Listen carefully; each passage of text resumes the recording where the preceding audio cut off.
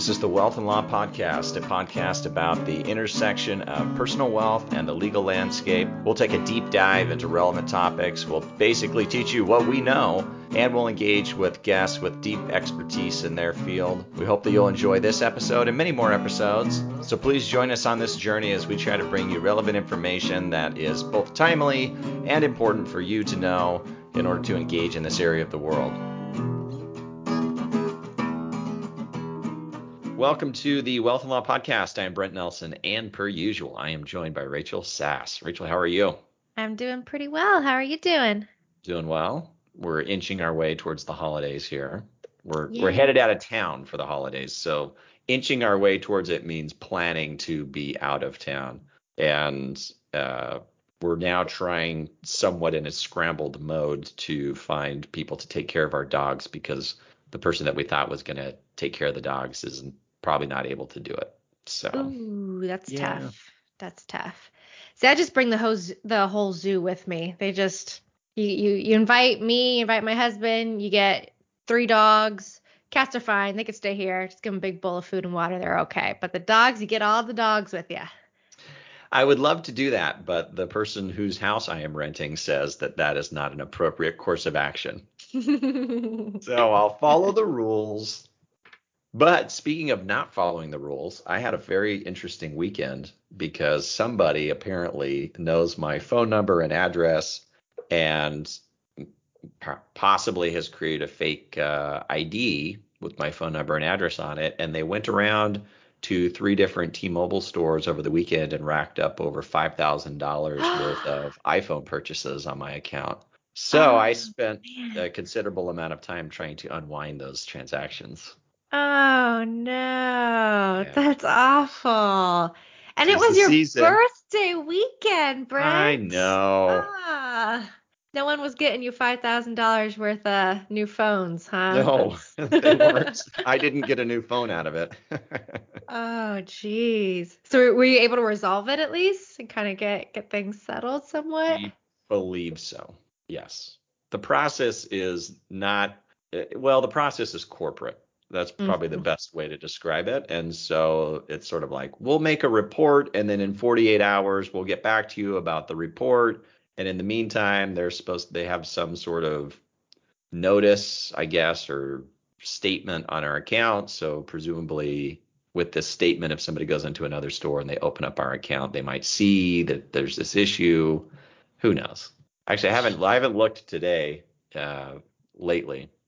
But literally while I was on the phone with T-Mobile trying to get this thing locked down, they opened up they bought another 2 iPhones. Jeez. It was like every hour, it was another 2 iPhones for $2,000 showing, or roughly $2,000 showing up on my account. Oh my gosh, that's insane. Doesn't someone think at a certain point, like how many iPhones does this person need? I mean, I guess it's the holiday season, so maybe they're buying iPhones for all 20 of their family members, I guess. But man, that's You would think. All I can say is T-Mobile really believes that I am made of money. Yeah, and you want all the new iPhones and all of them. They let me $5,000 credit like it was nothing. Sheesh, man. Well, hey, that answers my question. So I've been wanting to get the new iPhone, and I never knew if they would be in stock because of the chip shortage and everything still. But apparently, if you can get your hand on $5,000 worth of iPhones in a couple-hour period, they're in stock somewhere. They do exist somewhere. Yeah, I had a few. Yeah. I had a few. Man. Well, hopefully it gets all resolved and no more iPhone purchases. Yes, hopefully so. Yeah, if the perpetrator of this crime is listening, please don't do that anymore. Yeah, not cool. Not cool. Mix it up. Get some like AirPod Pro, get something else at least. Come on, a MacBook while you're at it. Your next mark, the name is Rachel Sass. If you need the number, just contact me. I know you've got my number, so I'll hook you up. Oh man, I'm gonna start seeing MacBook, iPad, AirPods. Like, oh dang it, I said too much today already. All right. But I think we got it all straightened out. So good. Well, no more unless it's a present for you. Yeah. Well, speaking of straightening things out, today we're going to talk about what is going on in Washington, and the person who's going to straighten us all out on this is our good friend John Strohmeyer. John, Oh no, thanks. that is a tall order. No, I thought that was the deal, John. I shall do my best. All right. Well, we're relying on you. John, for anybody who doesn't know, is an very good estate planning lawyer in Houston, Texas. Somebody that we've actually worked with. It's not always true of guests that we bring on the podcast, but we've actually worked with John, and John does good work. So we appreciate you joining us. Thank you. I enjoy being everybody's friend in Texas. We were talking before we got started. Going to Heckerling is one of my favorite things to do. I usually come back with, oh, I met somebody from a new state who didn't know anybody in Texas, and that's what I'm here to do. That's how I feel whenever I go to any sort of national conference. I'm almost always the only or like one of two or three people from my state. I'm almost inevitable that I'm going to be the lone representative of my entire state. And I come home and I'm like, now they only know me. Yeah, perfect. Everyone else is dead to them. As far as I'm concerned, the entire state of Texas only has one estate planning lawyer in it. It's me. And the rest were outlawed. Actually, there used to be two. You probably know him, Nolan. He Mullet. Introduced us. Yes. So Nolan used to work at my firm. Then he moved to Houston. Then he joined Northern Trust. So there used to be two. Now there's only one because he's no longer a practicing lawyer. No, he hung up his Spurs years ago. He told me we ran into each other at an Astros game, and he told me there, and I thought, it's great, perfect. Need friends on the inside at Northern. Exactly.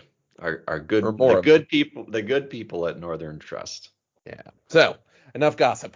All right. Well, we've been watching the news over the weekend, but for anybody who's been living under a rock, maybe if you could just explain what happens. The good news is, and I think it was when you and I talked a few months ago, the answer was don't hit the panic button. We don't have anything. You were big on saying if you've got trusts, fund them now. And I think that was a good answer. But Build Back Better is not going to be a 2021 reality. It's looking like Manchin is not even going to allow it to be a 2022 reality. And really, all the tax planning got stripped out of it a few months ago or whatever, after we had all of these massive, tidal shifts in how grantor trusts were going to work. Life insurance was going to be fully subject to estate tax no matter what you did. Thankfully, our friends in the insurance lobby, $16 trillion is a lot of money that they make every year. Their lobbyists made a few phone calls. My dog said a few things, and all of that nonsense came out. And I'll say, look, there were a few things in there that I think were probably not bad ideas. Bringing the exemption down to what it's going to be in 2026, getting that done sooner just is going to make things easier for everybody. Nobody understands what's going on other than us. Clients certainly don't get it. They think, it's $11 million. It's $11 bajillion from now until forever. Like, no, it's only this. And I mean, what I tell clients is, unless you're planning on dying before 2026, you have $6.5 million. Let's talk about it that way. And I actually liked that idea as long as we get some heads up.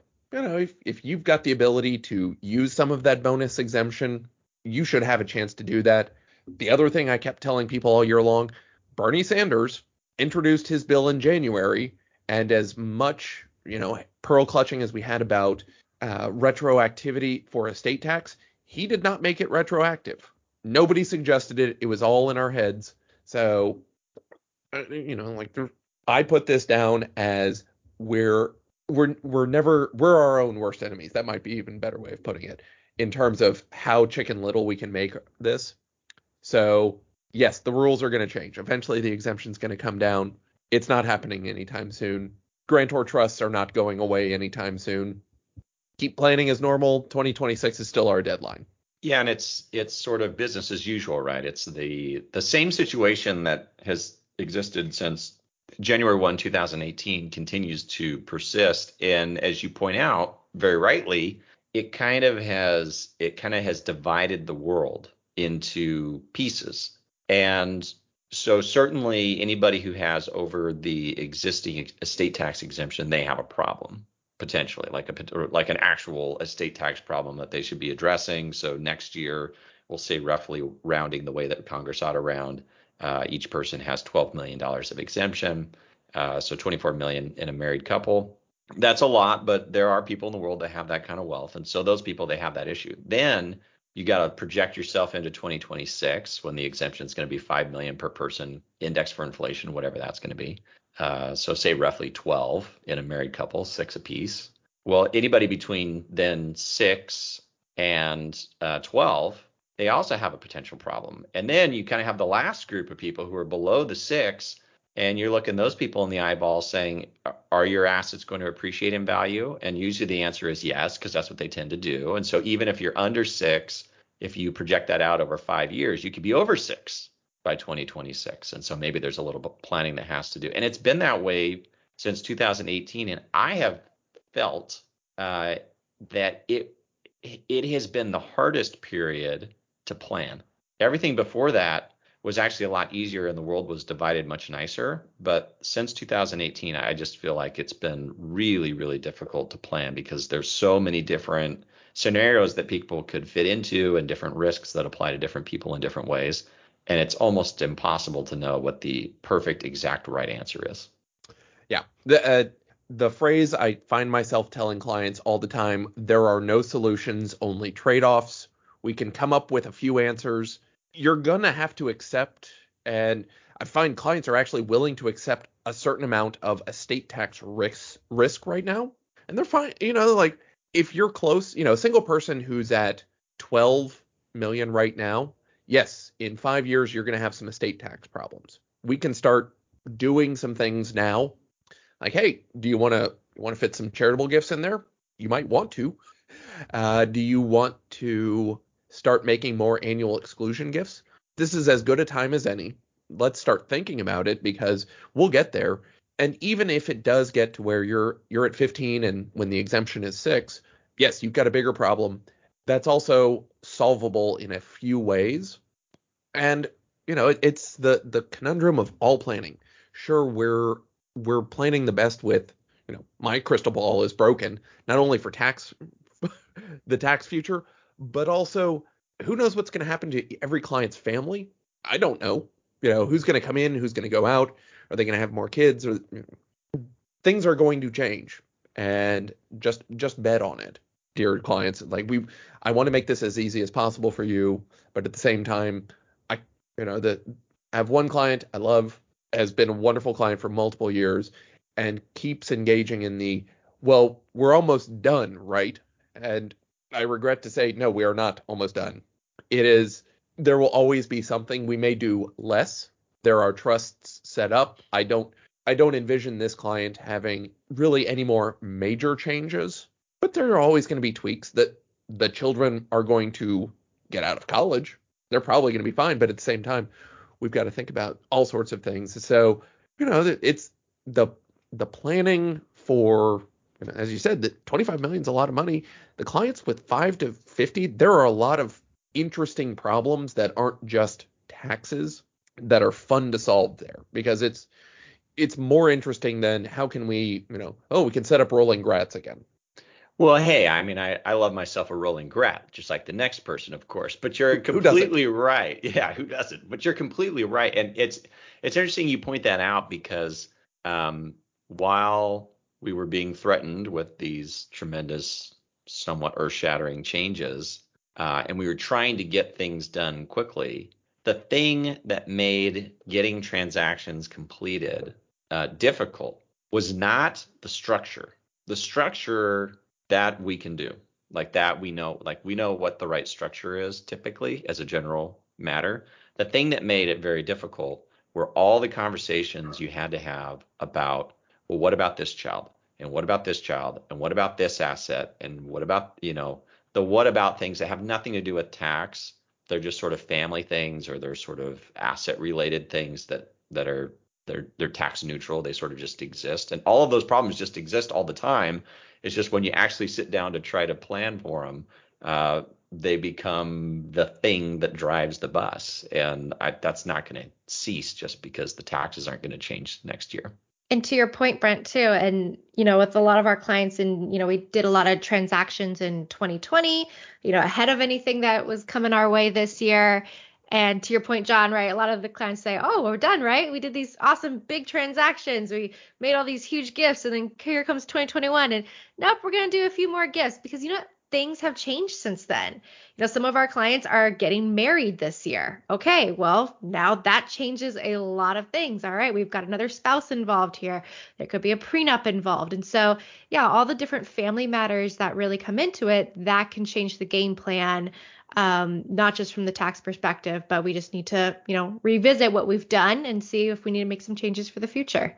Right. It's just there's the mess that can come from anybody passing, the variations on what that mess looks like. I've attempted multiple times to just come up with not even an exhaustive list, but a mostly comprehensive. Here are the, even the 80 ways, the 80 things we need to be thinking about, if only to help highlight, here are issues, my wonderful staff. These are things you should have open in your mind, be listening for this. And it gets overwhelming. You're like, oh my God, I don't want to write all these things down. There's so many of them. And the only way, I've got a first year associate who's working for me. She did, before law school, she worked as a paralegal in an elder law and estate planning firm. She knows what she's doing in a lot of ways. And at the same time, the kind of teaching recognition of how this could change what we need to think about. It's going to take years, even in the best circumstances. And that's the deal. Yep, that is the deal. Well, so let's talk just a little bit about the deal that isn't going to happen. And Sunday, Joe Manchin went on Fox News and basically declared that he was against the Build Back Better Act. There was a bit of a war of words back and forth between him and the White House. He has since, I think, walked back his comments just a little bit and indicated that he was really aggrieved by the actions of President Biden's staff rather than President Biden himself. Kind of indicates that he's still open to talking with Biden. Biden has indicated the same thing. But I want to read you a couple of quotes here, John, and just kind of get your hot take on these. So this was from Monday, which I guess that's today. Today is Monday. Geez, the week has already gone in my mind. So Manchin apparently is in favor of changing some of the tax changes from the 2017 Tax Cuts and Jobs Act, or the Trump tax plan. So this is a quote from Manchin, quote, "We have one chance at this, okay? We have a chance to fix the tax code that makes it fair and equitable. If you want to talk about income inequality, the reason there's income inequality is because the tax code allows it to happen. We have a chance to fix it. That was the only thing all the Democrats voted against in 2017. Close quote. Oh my God. What do you think he's talking about? Because what part of the current bill do you think he's talking about that addresses this? Oh my God. I mean, I'm struggling for words right now because I don't even know what the one change could be. Like even like the easy answer is, oh, they doubled the exemption and indexed it for inflation to infinity. But folks with $10 million, even if you're with 20 million, are they really, the problem? And there's also even if we put in the $50 million tax on everything every year that Warren has proposed and will never go anywhere because it's a complete administrative nightmare every time it's been tried. It's unrealistic to think, and I don't want to devolve into just sheer politics and economics, but if we just took everything from the 1%, we fund government for 6 months or whatever. And even if I'm wrong on that or the numbers are off, they're not far off. And so it just kind of the laughable nature of, it was that tax act that got us in problem. Come on, get real. Yeah, never mind the many other decades of tax policy that might have contributed a little bit.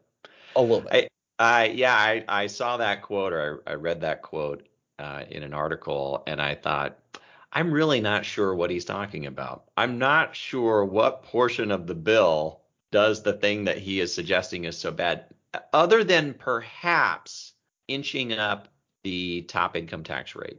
Yeah. Maybe possibly that's what he's getting at. But I don't remember everything, but I do remember January of 2018 sitting down and reading through the Tax Cuts and Jobs Act, and it was 900 pages long. Right. So I'm quite certain they're not going to change all 900 pages. Correct. Just going to throw that out there. Probably. All right, let me give you another one. This is a quote. Apparently, Manchin then went on local radio to talk about his displeasure with the White House staff. Okay. He says, quote, "They figured surely to God we can move one person. We surely can badger and beat one person up. Surely we can get enough protesters to make that person uncomfortable enough that they'll just say, okay, I'll vote for anything. Well, guess what? I'm from West Virginia. I'm not from where they're from, and they can just beat the living crap out of people and think they'll be submissive, period." Close quote. I mean, that's pretty great. And for whatever, politics all aside, he's been real clear about what he wants and what he's willing to do. He's probably standing up and taking arrows for other people who don't necessarily want to say this out loud. The reality is he's not a gimme vote because he's about the only person who will caucus with the Dems from West Virginia. And the moment, who knows if he even gets reelected, and I think he's up in 2024. Heck, he may not have any power at this time. Well, yeah, at this time next year, we will have already been through the midterms. He may already be in the minority in the Senate, depending on how things go. I'm not the grand political strategist. There's a certain amount of he's got to stand up because he, I guess, thinks he's going to get reelected or has a chance of it in a few years.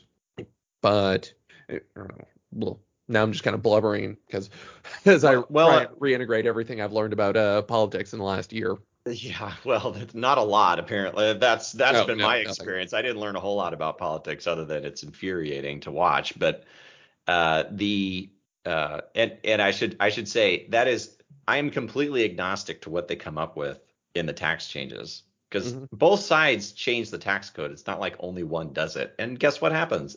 Regardless of who changes the tax code, I have to figure out what it says anyways and then try to implement it. So it doesn't really matter who does what. Lawyers thrive in chaos. That's exactly right. So, Yeah. But the interesting thing to your point is that I think he has been clear on his red lines in the sense that his red line appears to be very tied to the overall price tag of the bill. And that the only reason that, say, the child tax credit became a sticking point with him was it must have been abundantly clear that all of the other Democrats were intent on extending the child tax credit beyond 1 year or the 1 year that was in the bill. And he did not want to commit to doing that because of the overall price tag. Apparently, from what I'm reading, that's the issue. And that's the thing maybe they were trying to beat over his head. I mean, they were trying to beat a bunch of things over his head, and he's true. It's a big head. He's got a big head. But the amount of money flowing out everywhere, it's just insane. And even the child tax credit wasn't responsible for all of it. No, I think there were a few other things. I always think if they really wanted to find money, they could just sort of page through the existing legislation. They might be able to shake out, a few dollars with what they've already got in there.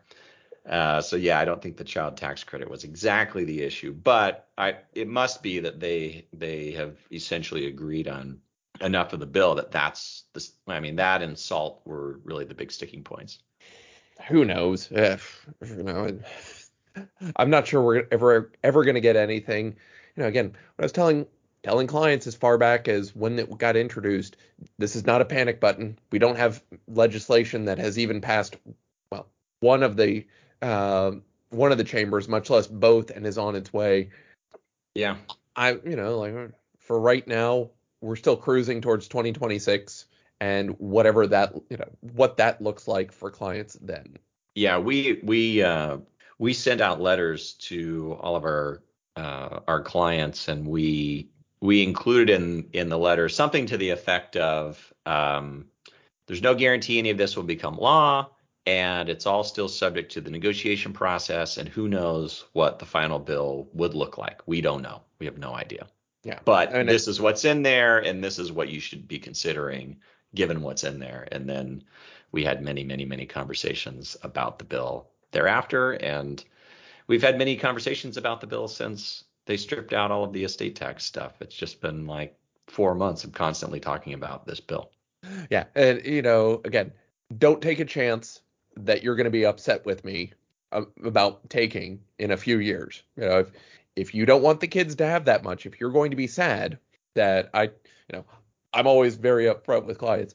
My job, my first job is for you to not be mad at me because I told you to give away too much. Yeah, that's a fair assessment of your role, I think. All Yeah, right, let me throw another quote at you here. Let me throw one more quote at you. So this is Senator Pramila Jayapal. I think I'm saying, is that how she pronounces her name? I have no idea. I think that's right. Somebody can correct me if I'm wrong. At any rate, this is what she said after the whole Manchin is not going to back the Build Back Better Act thing came out. She said that he, quote, went back on his word. That lack of integrity is stunning in a town where people say the only thing that you have is your word. According to the White House's statement yesterday and my own conversations with the White House yesterday, it is abundantly clear that we cannot trust what Senator Manchin says. The senator called me this morning. I took his call. And there is nothing I have said here that I didn't say to him. We cannot hang the futures of millions of Americans on the word of one man who represents a state that has a tiny percentage of the country's entire population. Close quote. Elect more senators, Democrats. I mean, wow, that's some friendly fire. politics is fun, but at the same time, if you trust anybody's word out or either party, you're getting what you deserve. And there's the scorpion and the frog parable. Yeah, apparently there's a misunderstanding of what the word committed to means as it relates to the framework, because the White House and the Progressive Caucus are saying that he told them that he was committed to this framework back in October. He is now saying he never gave that commitment. So it's hard to know what exactly was discussed because we weren't in the room, so we don't know. But No. clearly, though, there's a misunderstanding of what exactly was committed to. Maybe he was committing to talk about this framework and negotiate on the framework, and they were thinking he was committing to everything that was in the framework. Who knows? I mean, who knows? Yeah. So, To your point, Brian, I feel like Senator Joe Manchin has been very upfront the whole time about the bottom line number at the end of the day, right? He was very clear about that 1.5 trillion. And so he's committed, I think, to something around 1.5 million, right? And an overall framework that, again, who knows what all is in there, but something that keeps it under that bottom line. But whether or not, it was this exact framework that was going through the House, that, the first proposal we saw and the second proposal we saw, that's, all behind closed doors. But I would think that he's committed to doing something.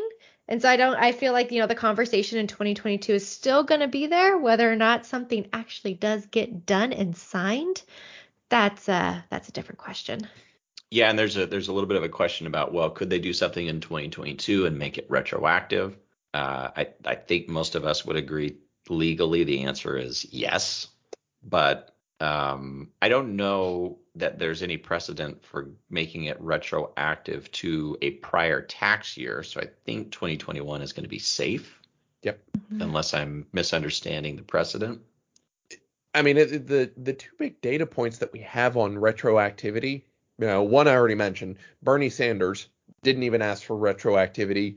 He was going to give us he gave us 11 months notice on his bill. And then think back to 2010.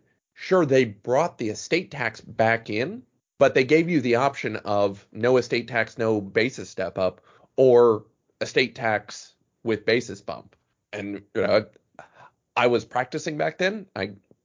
Nobody let me alone in the room with clients because that was my first year of practice. But we were having that conversation with clients about, well, it will cost you this, or it will cost, it'll cost you this now, or it will cost you this in the future. No trade-offs, or no solutions, only trade-offs. Which one do you think? Yeah. Yeah, that's a great example. I think 2010 is it is one of those scenarios where they did make some changes retroactive to the prior year. But that was the estate tax, and the estate tax is a little bit different from the income tax because it's not tied to a calendar year necessarily. And to your point, they did it in this semi-fair way where they said, all right, we'll make it retroactive, but you can elect out of it if you want and use the old rule. So that, it was sort of like retroactive in part, or it was like retroactive electively. You could do it to yourself, it wasn't them doing it to you. Yeah, we'll see. I'm not very good at predicting these things, so we'll see what happens. But it's a curious situation, honestly. Though, anytime you have a party that controls all of the houses of the federal government and the executive, the risk of change is there. It just is always there. They could always just decide, all of a sudden think that something is a great idea and it pulls well, and the focus groups like it and they go for it. So that risk is always there. True. But to your point, I think there are two things that are just going to exist into next year, and this is pretty clear. One is to your point, this is just sort of the reality of the fact that the exemptions are going to go down in 2026. So 2022, you've got 4 years, really 3 years, because it's at the end of 2025 that the exemption will drop. So you've got this, say, 3 to 4 year window. You got to do something. Believe it or not, that's actually not that long of a time if you're going to do substantial transactions. You actually want to have quite a bit of lead time to do those transactions. So it's kind of starting to get into the sweet spot for doing those transactions, I think. Right. I mean, the things that we're looking at for tax motivated gifting right now, these are people, if you're going to make a gift before 2026, you're looking at making you want to get into that bonus exemption, which means you're making a $6 million plus gift. Otherwise, people worry about their ability to fly first class. Yes, they do. Yes, they do. Nobody wants to give up lifestyle to enrich their kids and grandkids. And so you may, this is something where I've softened a little bit on my I don't like slats planning. It's not totally off the table. I mean, my nervousness is I don't like getting cute with slats. You can do one. Yeah. And then you can do a different gifting trust that does not include your other spouse. But, again, I would bet, if anything, we will get more funding for the IRS. The IRS is eventually going to come after all of the aggressive slats. We signed these on entirely different weeks. We used a different font. These are different trusts that we happen to talk about at the same time in the same office with the same planner. That is very easy for somebody who does not have their professional license on the line to recommend.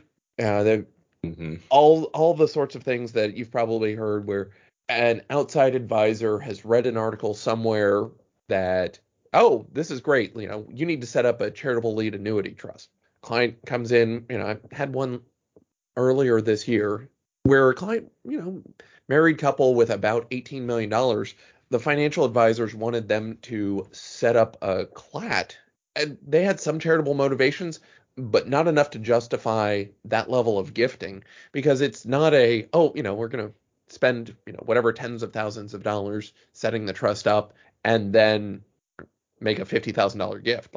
They weren't making that big of a gift anyway. So I think you're right. I think there's to your point with slats. I mean, we're similar. We don't like to be overly aggressive on slats. And at one point in my career, I suggested to a lawyer who was in-house at a bank in their private wealth group that I wouldn't be comfortable doing the slat unless we had different terms and different beneficiaries and independent trustees. And I was told by that lawyer, you're very conservative. And I was like, I think I'm just smart. I don't think that's conservative. I think that's just good planning. With my license, you're right. I don't know what about that was conservative, but But it gives you some leeway, so you can space out transactions, and you've got a little bit of time. But it's nice. We like to have this buffer. It makes us feel good. We feel nice, and we go to sleep, and we sleep better at night. And we see our license hanging on the wall. We're like, oh, you're preserved. Everything is fine here. Yep. You know, nothing is going to happen to you, my precious. So that feels good. The other thing that is going to exist regardless, I think, is the Secure Act. And we always forget about the Secure Act, but it still exists. And at least for our clients, it's like a constant nuisance. Which part? Mostly the death part. That's the part that we're usually concerned about. But the death part is a constant nuisance. Yeah. The death part. I'm sorry. Yes, death is a nuisance in many ways. But, we used to be able to do this thing called stretching IRAs, and now we can't really do it, but there's certain ways you might be able to do it. And then there's all sorts of creative ways that people have come up with to manufacture the stretching. And it's just so complicated for something that's supposed to not be so complicated, I think. Yeah. I mean, I don't think we still don't have better answers on what happens when the minor child reaches 18 or 25 or whatever the magic age is. Mm-hmm. It would be wonderful to have at least a little bit of clarity on that. If only that. Yeah, we don't know that. We don't know, what do you do? Do you get the same treatment if a trust is named as the beneficiary for the minor child? Does it have to be a conduit trust in order to get that treatment, or you just automatically get that treatment? There's a lot of stuff that we don't have the answer to. It would be nice to have the answer, but I'm guessing that the Department of Treasury is kind of busy with some other things right now, and they're not going to get us those answers in the near term. Well, I mean, we still haven't gotten formal or finalized regs on IRS Form 708 and gifts from covered expats. Right. Good luck on that. Again, for somebody who wants to help people save money on taxes, I am for spending more money on the IRS so we can get the clarity on those sorts of questions where we need regs and we need people writing regs so that we know how to advise clients. Because just shrugging at clients of I don't know is not a great answer. And it's not even, professionally it's frustrating, but it's not good for clients or, any of us advising or the IRS on the other side. Yeah, it's really not. And it'd be nice if the IRS was properly funded. Not that I want my clients all to get audited or something, but it would be nice at least for them to have the resources to issue the opinions that you need to get the guidance, just so you can do the planning. Right. Well, it's been a hell of a year, and hopefully next year is not quite so exciting in the same ways, but exciting in other good ways. I think we're in accord, though. Do you think the big takeaway is sort of stay the course and just try to be smart and plan for the things that are not the tax things that you need to be planning for anyways?